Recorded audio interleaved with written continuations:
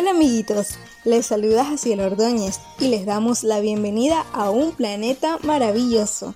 Meditaciones para menores escritas por Vicky Redden y las hermanas Dee Litton Reed y Joel Reed llamada Bienvenidos.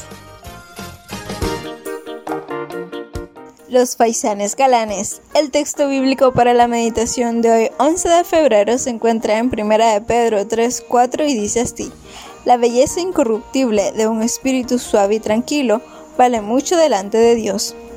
La granja en la que vivo, en el suroeste de Inglaterra, está rodeada de apacibles pastos verdes.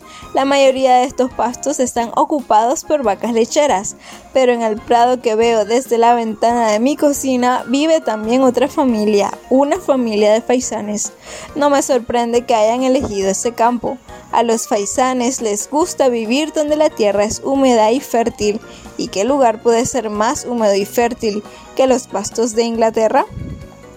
Antes me molestaba un poco cuando pensaba en los faisanes, pues el macho es hermoso y colorido, mientras que la hembra es aburrida y marrón.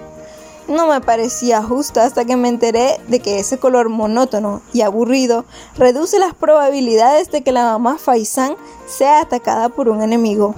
Su color le sirve para camuflarse. Y como su principal trabajo cada año es incubar y proteger a sus polluelos, esto resulta ser muy útil. La Biblia cuenta la historia de Rahab, una mujer que conocía la importancia del camuflaje. Cuando los mensajeros del rey de Jericó fueron a su casa en busca de los espías israelitas, no pudieron encontrarlos. Rahab había escondido a Josué y a sus hombres en los montículos de grano que se almacenaban en su tejado. Su fidelidad al mantener a salvo a estos hombres condujo a la salvación de Rahab y de toda su familia. A veces no nos damos cuenta de que los atributos que Dios nos ha dado son una bendición. La hembra del faisán, por ejemplo, no tiene un color tan bonito como el macho, pero Dios la creó así para protegerla a ella y a sus crías. ¿Tienes algún talento único que no has sabido apreciar? Si entregas todo tu ser a Dios para su servicio, Él te mostrará los maravillosos planes que tiene para ti.